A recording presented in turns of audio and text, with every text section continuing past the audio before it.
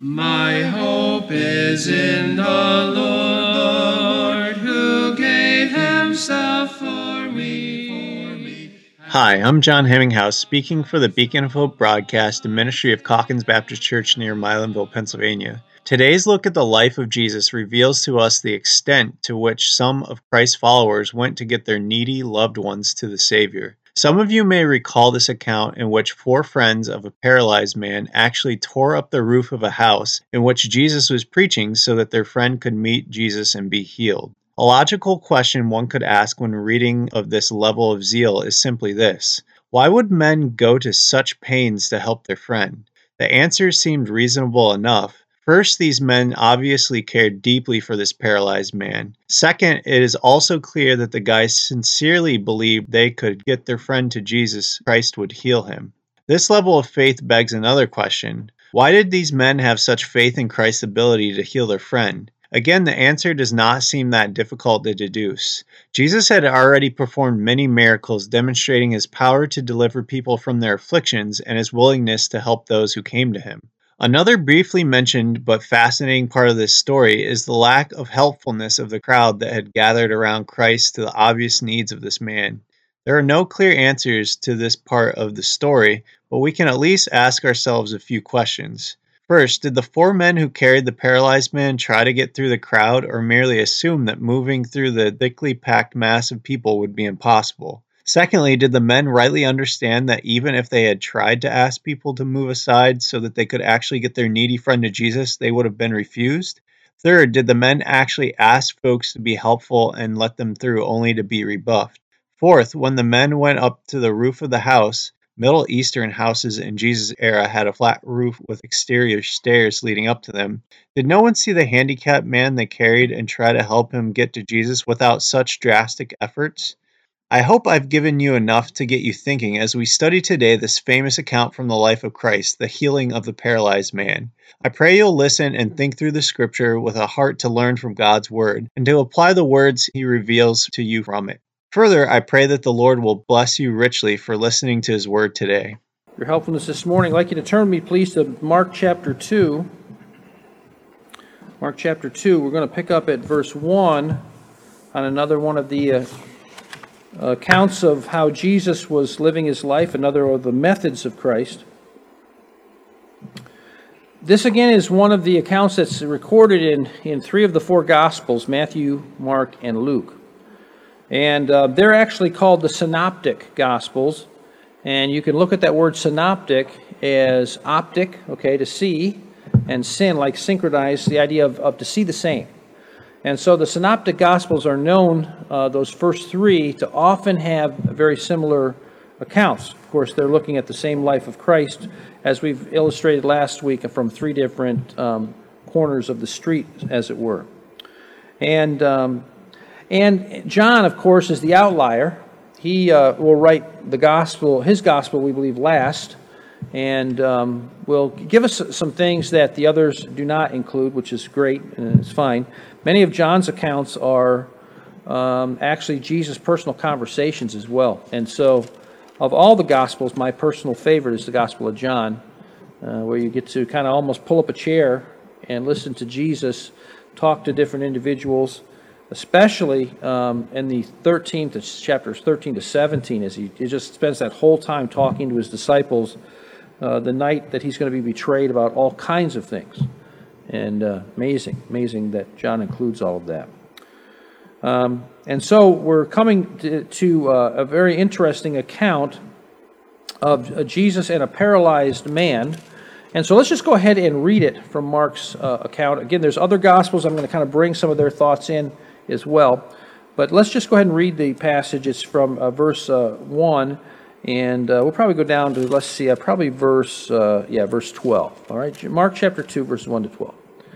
And again he entered into Capernaum, and after some days it was noise that he was in the house. And straightway many were gathered together, inasmuch as there was no room to receive them, no, not so much as about the door. And he preached the word unto them. And they come unto him, bringing one sick of the palsy, that would be, he's paralyzed, okay, which was born of 4.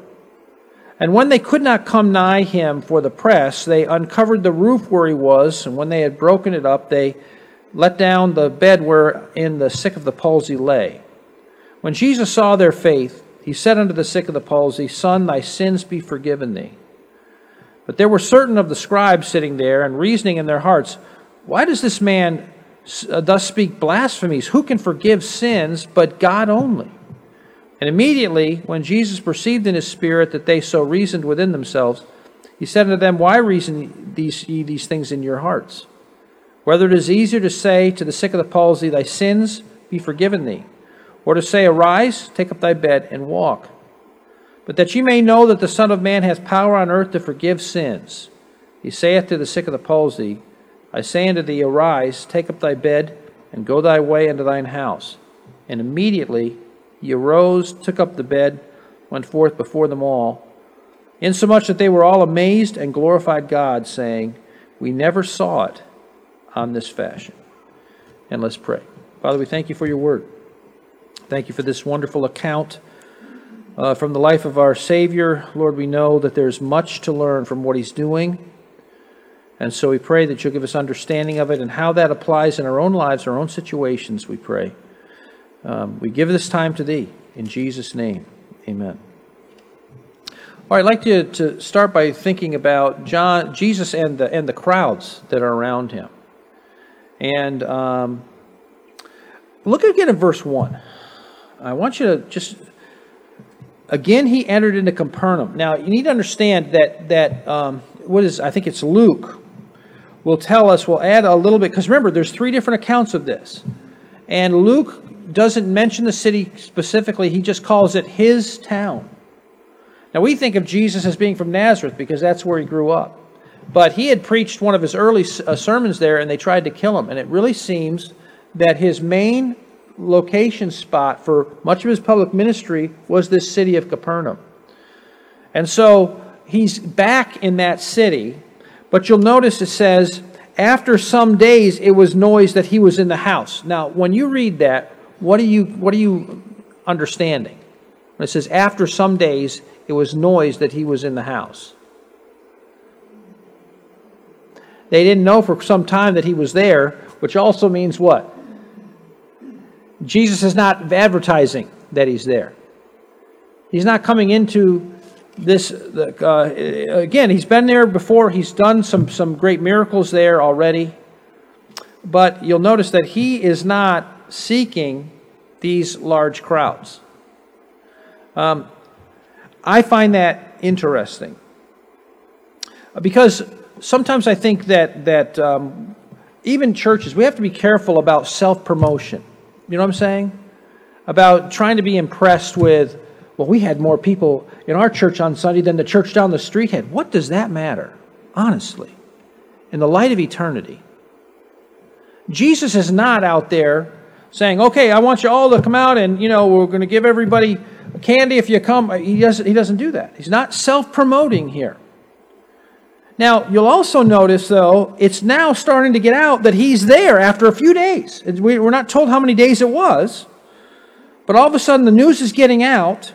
So notice then verse 2, and straightway many were gathered together, insomuch that there was no room to receive them, no so much as about the door, and he preached the word unto them. So we have to say, not only did Jesus not seek to promote himself here, but the crowd sought him. Once they found out he was there. So let me ask you a question. Why are people wanting to see and hear Jesus of Nazareth when he comes to town? I'm hearing something. What do you think, Josh? Yeah, a lot of it's self-interest, to be quite honest with you. Either, and it's not all bad, all right? But it's either I really grow because of his teaching. I'm understanding the Word of God because of his teaching, and I think there are definitely people like that. But there's others, and they'll be seen here in just a moment, who know that he can heal. And so they're sending people. And let me just say this, that when you think about the work of God going forward, God's work will go forward when people are genuinely being helped. You know what I'm saying? You don't have to do self-promotion. You don't have to do all kinds of gimmicks. When people are being helped, when lives are being changed, when people could come to Jesus and they could get help. And I know many of them were looking for physical help. I get that. And there's nothing wrong with trying to bless people and help people physically. We prayed for a number of things this morning, and many of them were on the physical level. There's nothing wrong with praying about that. But I will say this, man is more reticent, tragically, but it's more important that he seek the Lord for spiritual and eternal help. That's what we all need. And you'll find when people's lives are being genuinely changed by God, that's when others will want to come. And our challenge is to let God change us. And when God changes us and does a work in our lives, we're going to want to tell others about what He's doing for us. And it's not going to be about a church, it's going to be about Christ. That's what it needs to be about. So He did not seek these crowds, they sought Him. Now, something else I want you to pay attention to. Keep reading. We're in the bottom of verse 2. We saw that he's preaching the word unto them. Now we come to verse 3. And they come unto him, bringing one sick of the palsy. This guy's paralyzed, which was born of 4. So you understand what he's talking about? There's a guy lying on some kind of a bed, or when you think bed, think of like a cot. That'd be a good one. Something like that. Okay? And 4 guys are carrying this. Okay? And why are they coming? They want their friend healed. He wants to be healed. And again, is there anything wrong with that? No. Now, what about the many times you see these faith healers on television, etc. today? I just say this is not what Jesus was doing. For instance, a faith healer, many times they're basically putting the onus on you, and that is, if you have enough faith, you're going to be healed. So if you're not healed, then who's to blame for it? They say you are. When Jesus was healing people, it wasn't discriminate. Anybody that was coming to him, he was healing them. It's not like you see today. It really isn't. Now, does God sometimes step in and heal people? Yes. And I think those, almost all of us have seen people that we can't explain it. It's just God decided that they were going to live. People that were supposed to die. And we've seen things like this. God sometimes does that. But we don't demand. We're not God in the flesh. I'm not God in the flesh. There's no way that I can tell God, okay, I want you to take care of Rick, and I don't care so much about Mark. I can't do that. Can't do that. Now, they're seeking him, but I want you to also notice these four guys are carrying their friend. And look again at verse 4. And when they could not come nigh unto him for the press. Now, don't think of the press as being the reporters, okay? Don't think of that. It's talking about the press of people. There's so many people there, they can't get near Jesus. Now, what are you thinking if you're carrying that guy with, you're one of the ones carrying this individual? What would you be trying to do? I'm sorry? You're trying to get close, but wouldn't you ask some people to move? Hey, I'm trying to get my friend to Jesus. I'd like to see him healed. So, what's amazing to me, and I want you to keep this in mind, is that many more attended than truly followed Jesus. This is why Jesus is not overly impressed with crowds. Because you got a bunch of people there who are supposed to be at least warm to Jesus. We'll find that several of them are not. But these are supposed to be religious people, and yet, when here's a guy with a desperate need, and no one seems to be moving.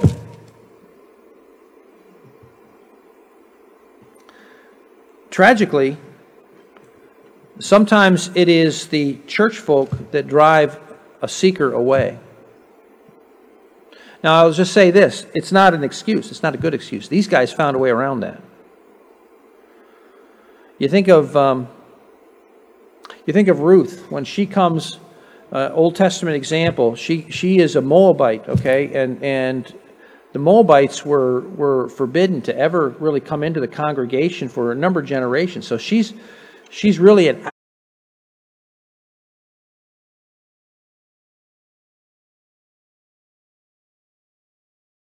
outsider of the outsiders.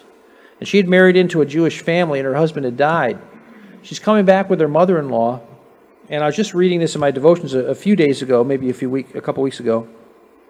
And she says to her mother-in-law, she says, your people are my people, and here's the ultimate reason, your God is my God.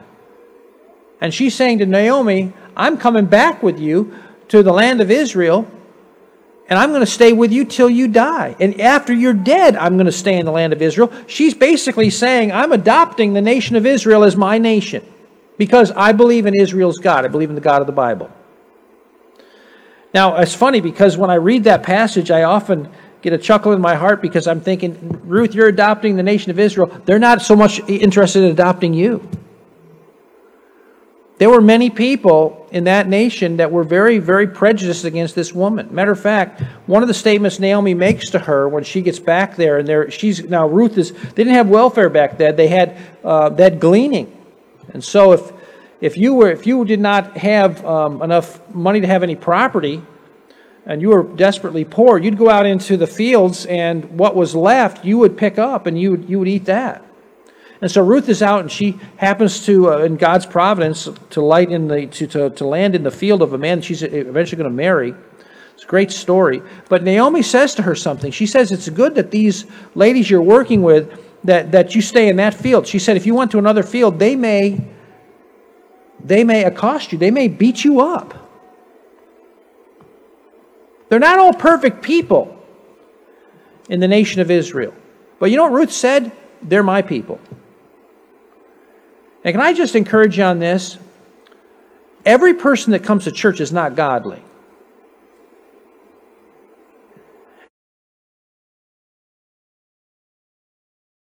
And you say, what's encouraging about that? Because that's the way it's supposed to be. God loves people right where they're at. And so you're going to have, in a church, you're going to have some people that may be antagonistic, who are there because maybe they have to be for some reason. Jesus has those in the crowd. You have some people that are not saved yet, and they don't act like Jesus would act. You think Jesus would have got out of the way for this guy to get some help? Absolutely. You got other people who maybe they are believers, but they haven't really learned to walk with God yet very maturely, and so and you have other people that are just, honestly, they're just not thinking. And so we have a whole mix. Church is not a museum where we come to show off who we are. Church is a hospital where we come to get help. And so, yes, there are those that are unbelievers. There are those that are skeptical. There's all kinds of different people in a congregation. And so we see this. But these people didn't walk away because they realized there was something too important to get done. They wanted their guy to get help. He wanted to get help. And a few thoughtless people, maybe even many thoughtless people, wasn't going to stop them. Some people walk away from church and say, well, those people weren't very nice, or that pastor wasn't very friendly, or whatever the excuse is. Can I just, again, tell you that if it's important enough to you to get help, you'll go the extra mile. And that's what is happening in this situation. But we see more people attended than truly followed Christ at this point. One other thought about Jesus and the crowds, and that is many in the crowd did not have the Spirit of Christ. That's pretty obvious. And when I say they don't have the Spirit of Christ, I'm saying that they're unhelpful. They're not moving. You find this several times, by the way. I don't know if you remember the story of blind Bartimaeus. But he hears Jesus is coming by, and he starts yelling out, Son of David, have mercy on me. You know what the crowd's saying? Be quiet. It's like, hey, if you were blind, and you had a once-in-a-lifetime opportunity to come across Jesus of Nazareth, you think you'd want to cry out? Well, why is this crowd unhelpful? Why are they not helping these five guys? Especially the guy on the stretcher. How come they're not helping? Okay, I'm hearing it whispered because they really don't care. Folks, that cannot be for a Christian. We don't have the right to do that. We've got to see things differently. If we have the Lord's Spirit upon us, we ought to see things differently. We've got to see people and their needs. All right, let's notice then Jesus, and by the way, the crowd can even hinder. I won't even go into that just for time's sake, but there's a passage there for those of you that may be taking notes. Jesus and these desperate believers. Let's talk about the five. And I want you to put yourself, first of all, in the hands, in the place of the paralyzed man, okay? And I want you to think about, let me do the friends first, because I think we deal with them before we deal with the paralyzed man. Okay, let's go back to verse 3. They come to him bringing one sick of the palsy, which was born of 4.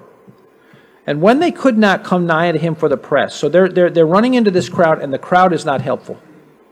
They uncovered the roof where he was, which means they've got to carry this guy up on top of the roof. Now, when you think of the roof in Jesus' day in the Middle East, and by the way, I think it's still that way some,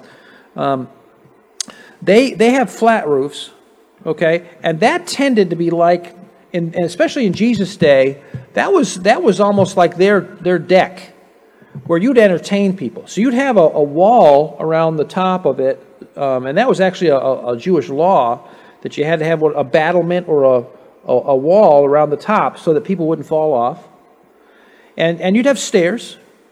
Okay, so and it'd be flat, and it'd be a nice place to relax, and you might even have some maybe fruits drying or anything like that up there. And they tended to make it with like some thatch and mud on top of it that they would really pack down. And it was a pretty nice place to be, especially when the day got cooler and you wanted to have a little, maybe some friends, or maybe just a little time to yourself. So the people got this idea, the 4 that are carrying the guy, and maybe the guy himself, I don't know, but they got the idea of let's go up and let's see if we can break through the roof. Now, can you imagine that scene? As you're standing there, and maybe you're hanging at the window, because this house is just packed inside and out, and you're trying to hear what Jesus is saying because he's preaching, and all of a sudden you hear this banging on the roof, and before too awful long, the banging keeps going, and you see some stuff starting to fall out of the roof, and all of a sudden light starts popping through. It'd be pretty distracting, would it not? These people are desperate. They're desperate to get their friend to Jesus. The crowd had hindered them, but the crowd didn't stop them. Because the crowd was not their focus. What was their focus? Right, getting their friend to Christ. That was it. Because these guys believed, if we can get our friend to Jesus, this guy's going to be healed. That's what they believed. And I'll tell you this too, that bigger than the healing of because this man eventually dies, does he not? We don't see him today. Bigger than the healing of this man physically is what Jesus is going to do for him when he actually encounters him. So we've looked at the paralyzed man's desperate friends. Let's talk about the paralyzed man himself. And I want you to put yourself in his spot for just a moment. Okay, what's his obvious problem?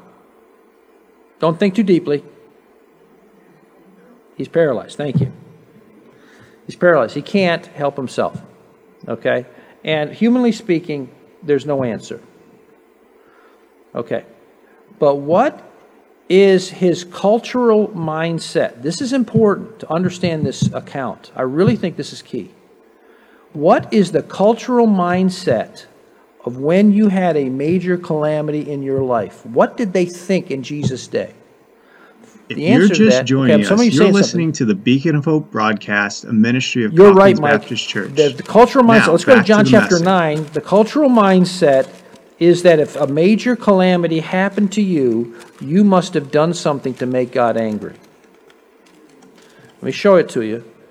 2 spots you see it in John chapter 9. You see it in Jesus' own disciples. Okay? Look at verse 1. And as Jesus passed by, he saw a man which was blind from his birth.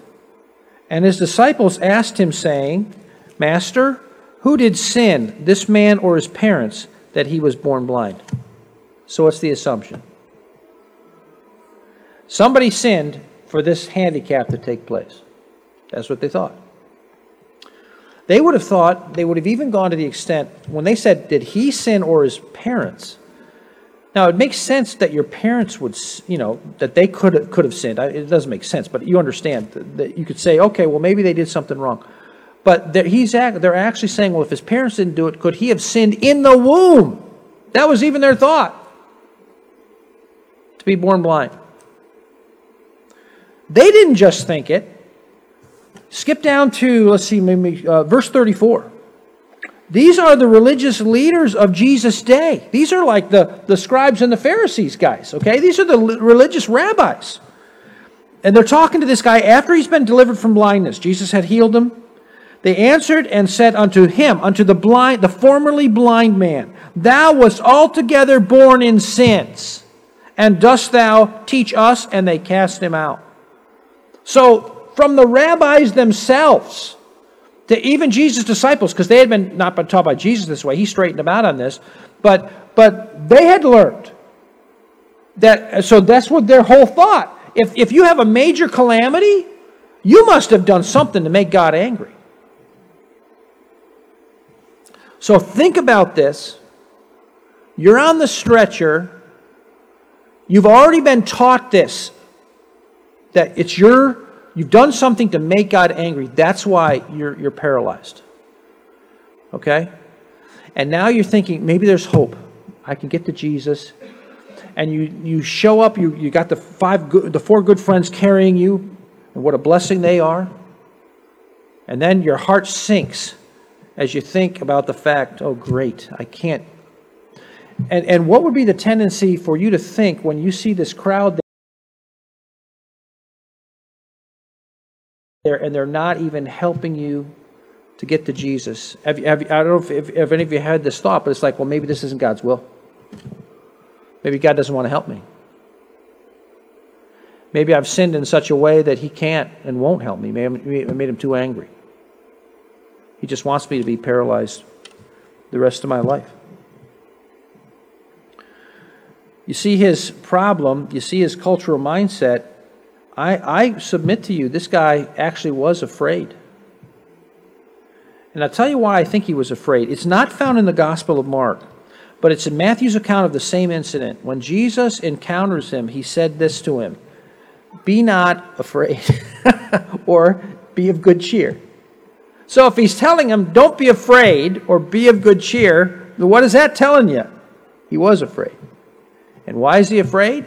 Because in all probability, as you think about the whole mindset of his background and what he's been taught, he's thinking, well, with all that's going on today, when I was hoping to get to Jesus, maybe this means God really doesn't care about me. Maybe I've sinned too much for God to help me. Okay, understanding that, now let's go back and let's notice what happens when he encounters his best friend. And I'm talking about Christ here. Those four guys are really good friends. They've been very loyal to him. They didn't give up when the crowd was not helpful. They carried him up on the roof. They broke the roof up in order to get their friend to Jesus. So let's go back to our text. This is Mark chapter 2 again. I'm going to read again starting at verse 4. When they could not come nigh for the press, they uncovered the roof where he was. When they had broken it up, they let down the bed wherein the sick of the palsy lay. And he's in the bed, by the way, just in case you're wondering. So they lower him down to Jesus. Verse 5. When Jesus saw, notice it, their faith,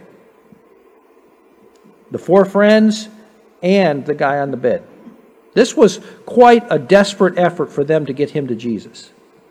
When Jesus saw their faith, he said unto the sick of the palsy, You're healed. Is that what he said? No. Remember, Matthew adds, and Matthew, by the way, is a first-hand witness. Mark may not have been there. Matthew adds, he says, Be of good cheer, or don't be afraid. Your sins are forgiven.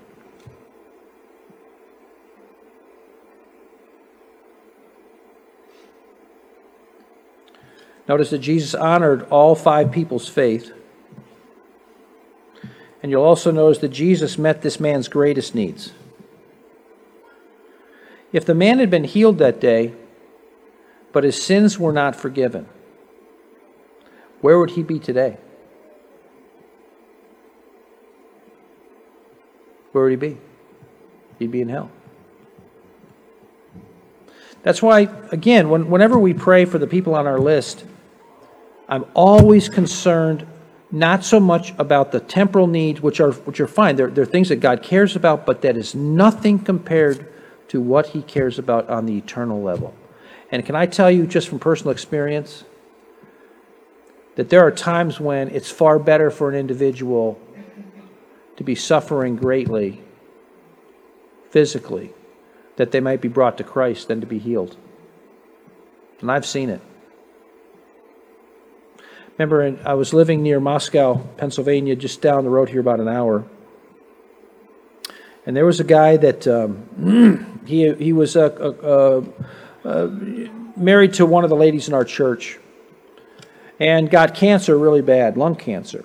He'd smoked for a number of years. And so I would go to visit him. And as a result of the fact that he was dying, he began to think about eternity a whole lot more. And I did not personally lead him to the Lord. I believe somebody else in his family did. But there came a time when, with all of the pain and the agony that he was going through in his last days, where he accepted Christ as his Savior and prepared to meet God. I am glad that God didn't just snap His fingers and give him comfort, because he may never have turned to Christ. Many people have taken God's blessing and God's deliverance and have walked away from the Lord at that point. But Jesus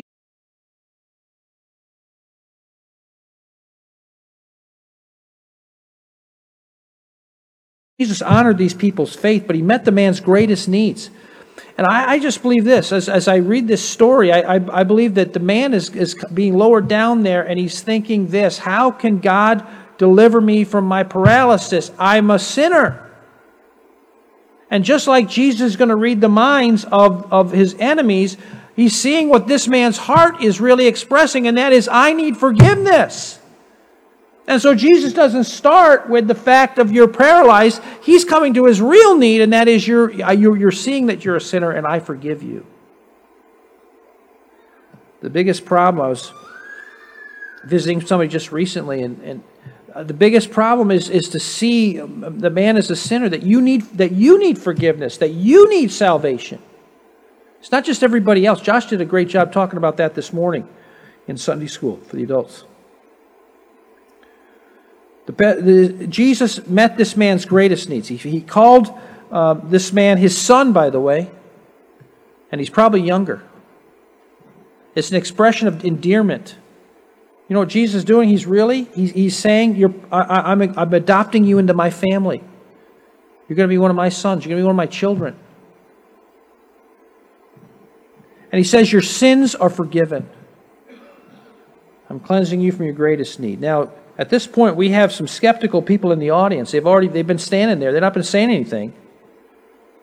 And they wouldn't say anything at this moment either. But look at verse 6. But there were certain of the scribes sitting there. Now, scribes are experts in, think of them, they sometimes we call lawyers, but the idea is they study the law. And the law for the nation of Israel is the Old Testament, what we call the Old Testament, specifically the first 5 books. And they would also know traditions beside that. So these are people who are supposed to be scholars, and much of their scholarship is in the Bible. And so notice what they do. They're sitting there are certain scribes sitting there and reasoning in their hearts. They're not saying anything out loud. But they're just saying in their hearts, why does this man thus speak blasphemies? Who can forgive sins but God only? Jesus just told that guy his sins were forgiven. How can he do that? That is a blasphemous act. Only God can forgive sin. Were they right on that? That only God can forgive sin? Yeah, they are. If you're fast, I'll take you just back to one scripture. It's Daniel chapter 9 and verse 9. Daniel's praying to the Lord. Daniel, one of the most godly men of the Old Testament. Daniel chapter 9 and verse 9. Here's what he says in his prayer. He's right. This is in Scripture. To the Lord our God belong mercies and forgivenesses, though we have rebelled against him. God, you own the issues of mercy and forgiveness. You're the one that has to forgive. He's right. And these guys were right on that. Now, they didn't say anything out loud, but they assumed that Jesus had blasphemed. So, I want you to also notice that they understood only that only God can forgive sin, and they were right on that. Now, so this is you can understand the tension here. Jesus has just done something to illustrate that he is in fact not just a mere prophet, that he is God in the flesh. That's really what he's claiming without saying too much. That's what he's really claiming here. And I want you to notice how Christ reacts to these skeptics. You'll notice that that what he does is he shows that he knows their thoughts. He says, why, I'm in the bottom of verse 8, why reason these things in your hearts? Why'd you think about that? Whether it is easy to say to the sick of the palsy, thy sins be forgiven thee, or to say, arise, take up thy bed, and walk. Now, I've thought about that question over and over again. And rather interesting, I was listening this past week to a message on this passage from, and you know who it is, R.C. Sproul, who for a number of years, he's dead now, but he was preached at Moody Bible Institute and other places.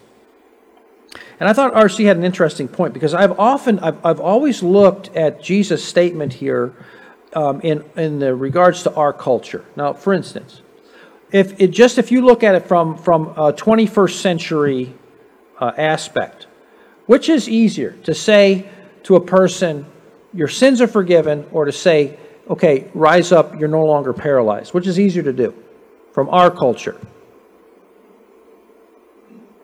It's easier to say your sins are forgiven, because no one can check that. Are you with me? So someone comes to me and they've got an issue, and I can say, well, your sins are forgiven. No one can check that. But now, if you got a paralyzed person and you bring that paralyzed person to me and I say, okay, rise up and walk, you can check that one. If it doesn't happen, you know that I've not got the power. So I've always looked at it from that aspect. But what I haven't done is looked at it from the aspect of Jesus' time period. Were there other prophets in the Old Testament era who healed people? There were. There were people that could be prophets that would heal people. But if you are claiming the right to forgive sins, you are claiming, in fact, and they're right on this, to be God. And what happened to those who blasphemed God? What was the rule in Jesus' culture and his nation for those that blasphemed God? They put you to death. So Jesus is making the harder claim. He's saying, yeah, I'm saying I can forgive this guy's sins, which, yes, means I'm God. And yes, I'm going to prove to you that I can do it by raising this guy up. That's what he says. Look at verse 10. But that you may know that the Son of Man hath power on earth to forgive sins. He saith to the sick of the palsy, I say to thee, arise, take up thy bed, and go into thine house. And immediately he arose. It's kind of funny, whenever you watch, and I enjoy watching films on the life of Christ, as long as they're not too far. There's some wacky ones out there. And I really get irritated with those. But often, even when you see ones that are more conservative, try to stick with the text and don't read all kinds of stuff into it. When you often watch when Jesus does a healing, and a person will stand up and they'll like tremble and they'll, oh, maybe kick. That's not how this is described. This is described not as a guy just beginning to take his first step. He jumps up immediately. Walks out of there, full power. It's demonstrating the fact that Jesus is not a mere prophet. He is saying, I am God in the flesh, and I have the right to forgive sins. And by the way, why does he have the right to forgive sins? It's not merely because he's powerful. I've told you on many occasions, some of you weren't here, but of a discussion I had with a Muslim fella who told me how that Allah is so great he can forgive sins, and I said, that's not fair. And I was right on that. Made him mad, but I was right. It's not fair. You can't just because you have power forgive sins. Someone has to pay the penalty or it's unjust. Jesus can forgive sins because Jesus is going to the cross. He's going to lay down his life for this man's sins. He's going to pay for this man's sins. It's not unjust because he is the Savior who's going to die in our place. And he's demonstrating to this crowd that many of them tragically don't get it. Yes, I have the right to forgive sins because I am in fact God in the flesh. Now we have Jesus and the entire group. We got the skeptics there. We got the 5 guys there. We got the crowd there. How is the entire group responding to this? We're in the middle of verse 12. Immediately he arose, took up his bed, went forth before them all, insomuch that they were all amazed and glorified God, saying, we have never saw it on this fashion. So you'll notice that many glorified God at this point, but many did not completely understand it. Now the scribes, I think they got what was going on and what Jesus is claiming here, but they didn't want to believe that. They were rejecting that. The tragedy was also not only the skeptics who walked away continuing to be skeptical, but the tragedy also was the people that should have gotten the fact that Jesus is not claiming to be a mere prophet. He's claiming to be God in the flesh. Matter of fact, I would like you to take it. You can leave Mark behind because we finished here. And go with me to Matthew chapter 11. It's the book in front of Mark. Okay, Matthew chapter 11. And you want to pick up at verse 20. Late in Jesus' ministry, he talks about cities that he had done great and mighty works in, and Capernaum was one of them. And I want you to listen to what Jesus says. Matthew chapter 11, starting with verse 20. I think this takes place after the events that we're reading this morning. Then he began to upbraid the cities wherein most of his mighty works were done because they repented not. See, that's what God was after. He was after them, seeing that they were sinners, that they needed a Savior, and repenting of their sins. That's what he wants from all of us. Notice Jesus speaking now. Woe to thee, Chorazin, that's one of the cities. Woe to thee, Bethsaida. By the way, he took several of his disciples out of Bethsaida. For if the mighty works which were done in you had been done in Tyre and Sidon, those are 2 ancient pagan cities, they would have repented long ago in sackcloth and ashes. But I say unto you, it shall be more tolerable for Tyre and Sidon at the day of judgment than for you. Why? Because they had seen so many miracles. Verse 23. And thou, Capernaum, that's where Jesus was at in our story today, which art exalted unto heaven. They'd seen so many miracles there. Shall be brought down to hell. For if the mighty works which had been done in thee had been done in Sodom, it would have remained until this day. But I say unto you, it shall be more tolerable for the land of Sodom in the day of judgment than for thee. Why? Because they had so much knowledge. So many opportunities. I close by asking you to consider Jesus and you.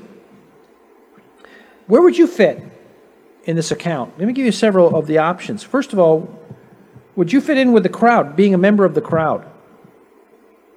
And there are different people in that crowd. There are the believing and the growing people, like the disciples, like many of the ladies who are following Jesus as well. And they're listening and they're growing and they're taking everything in that they possibly can. Maybe you're in that group. Maybe you're one of the ones that's listening and curious. You don't know yet what you think. And you're watching, seeing what's going on. I'm sure there were people like that in the crowd that day. Maybe you're skeptical and unbelieving, like those religious leaders. And then you're not saying anything out loud, but you're not buying into Jesus. You're not willing to admit, in spite of the evidence, you're not willing to admit that He's the Son of God. The very fact that He read your mind, knew what you were thinking, going to walk away. Maybe you think of yourself as a paralyzed man. You say, well, what would make me feel like that? Well, if you're coming with a need that's absolutely hopeless. I mean, there's just, first of all, salvation. You can't save yourself. You can't earn your way into heaven. You can't even get close to that. You have to understand that there's no way I'm going to save myself. I'm not going to pull myself up into heaven by my bootstraps. I'm not going to be able to do it. I'm like that paralyzed man. Maybe you're coming with another burden, and be honest with you, unless God helps, there's no solution. Maybe if God doesn't help my marriage, it's not going to work. It's not going to happen. We're too deeply hurt. God doesn't help with whatever issue it is. You're like the paralyzed man. Do not let the crowd stop you. Well, I started to come to Jesus and somebody was nasty to me at the door, or somebody took my seat, or whatever it was. Don't let the crowd stop you. They're not all believers. They're not all followers. Shame on the person that walks away from God's house because of somebody that is in the crowd that probably isn't even a follower, him or herself. Or if they are, they're immature. You ought to care about Christ more than that. You ought to see your need more than that. Number 2, focus on Christ, not the crowd. Say, well, maybe I fit with the person in the crowd. Maybe I fit with the paralyzed guy. How about the friends of the paralyzed man? Maybe you have someone that you believe Jesus can help him. By the way, Christ can. It's not a myth. It's not an accident. God can help. Do you believe that Jesus can help your loved one? You got maybe someone and they've got a drug problem, or they're bound by alcohol, or whatever it is.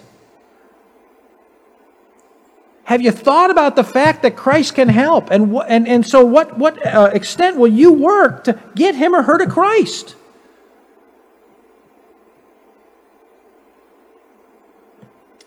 Maybe you're like that paralyzed man. Maybe you're like his friends. Maybe you're like the skeptics. You know, let me ask you 2 questions if you're a skeptic. What does he need to do more to convince you?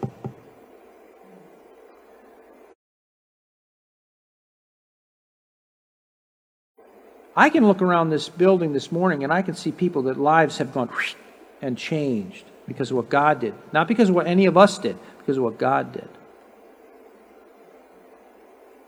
What would Christ need to do more? Because, by the way, he eventually raises a guy from the dead 4 days after he was dead. And that didn't convince these guys. So let me ask you this question. Is your problem really evidence or is it rebellion? Because I'll guarantee you the people in Jesus' day, the problem wasn't evidence. The problem was rebellion.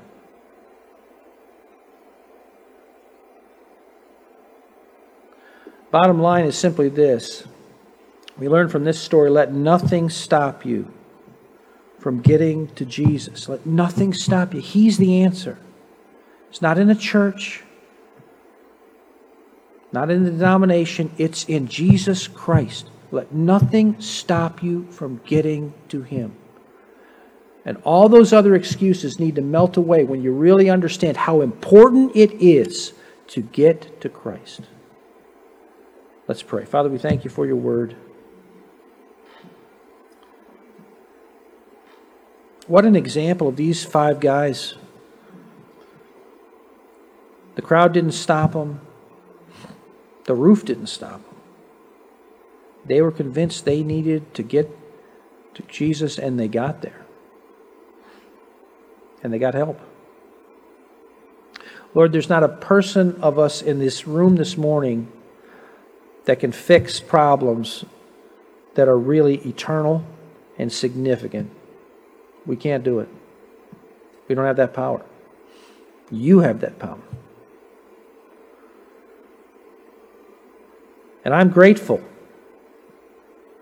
that power rests in the God of the universe, and He is here present with us.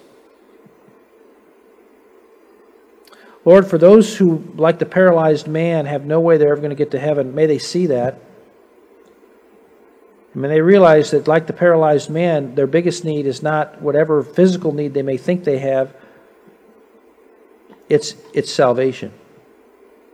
And again, they're paralyzed to be able to do that too. But Christ can forgive sin because He died for us. He can save us. I pray for people to be saved this morning, Lord. We pray also, Lord, for those who are like the skeptic. And the real problem, Lord, is not evidence as much as it is rebellion. May they see that and be willing to humble their hearts before Thee, before it is too late. Lord, for those of us who are trying to learn and grow, Lord, help us to be more compassionate for those around us. Help us not to be like this crowd, unhelpful, unconcerned. Oh, Lord, deliver us from that. But we pray that in spite of the foolishness of those that say they follow You, Lord, we pray for earnest souls to keep pressing on and to find the Savior. We thank You for this account and for what it means for us today. We pray You'll drive the truth home to each heart. In Jesus' name. At the end of the message, Pastor Jones mentioned different groups in this story. Do you see yourself in one of those sets of individuals? First, there was the crowd listening to Jesus. Some of them may have only been curious about Jesus and quite skeptical of Him. Others were true believers, and at least some who might have seen the paralyzed man seem to have been unconcerned with his need for Jesus' help. Others of you might more closely identify with the paralyzed man. You have a need that only God Himself can solve. You might feel rejected by those who are supposed to be Christ followers who seem to be more interested in their own desires than in helping you with your huge need. Remember not to focus on the crowd around Jesus, for many of them are not even true followers. Keep your eyes on Jesus and get to Him. This does not mean you reject church entirely, but you make sure to go to a place where Christ is preached that you might encounter Him. Still others of you might identify with the friends of the paralyzed man. You know what Jesus can do, and you love one who you know Jesus can help, but obstacles are in the way. Keep persevering. We have no idea who came up with the suggestion that the handicapped man in our story should be carried to Jesus, but the whole group of them had to overcome a whole host of problems in order to get to Jesus, but it was worth it. Keep praying and seeking a way to get your loved one to Christ. If you would like some extra spiritual help like counseling, prayer, or some help with questions from the Bible, you can email us at help@calkinsbaptistchurch.com. Calkins is spelled Calkins. Again, that email address is help@calkinsbaptistchurch.com. Maybe while you were listening, someone came to your mind who could profit from this message. You can send your friend a link to this podcast at radiobold.com/calkinsbaptist. Let me also invite you to our annual Wild Game Supper to be held in our Family Center at 527 Calkins Road in Milanville at 6 p.m. on March 26th. I'll try to give you some more information in upcoming broadcasts. As we leave you today, we pray that this broadcast has been a beacon of hope in your life to point you to the light of the world, Jesus Christ. May God's richest blessings come upon you. Thanks for listening. For me, He died. For me, He lives. And everlasting life and light He frees.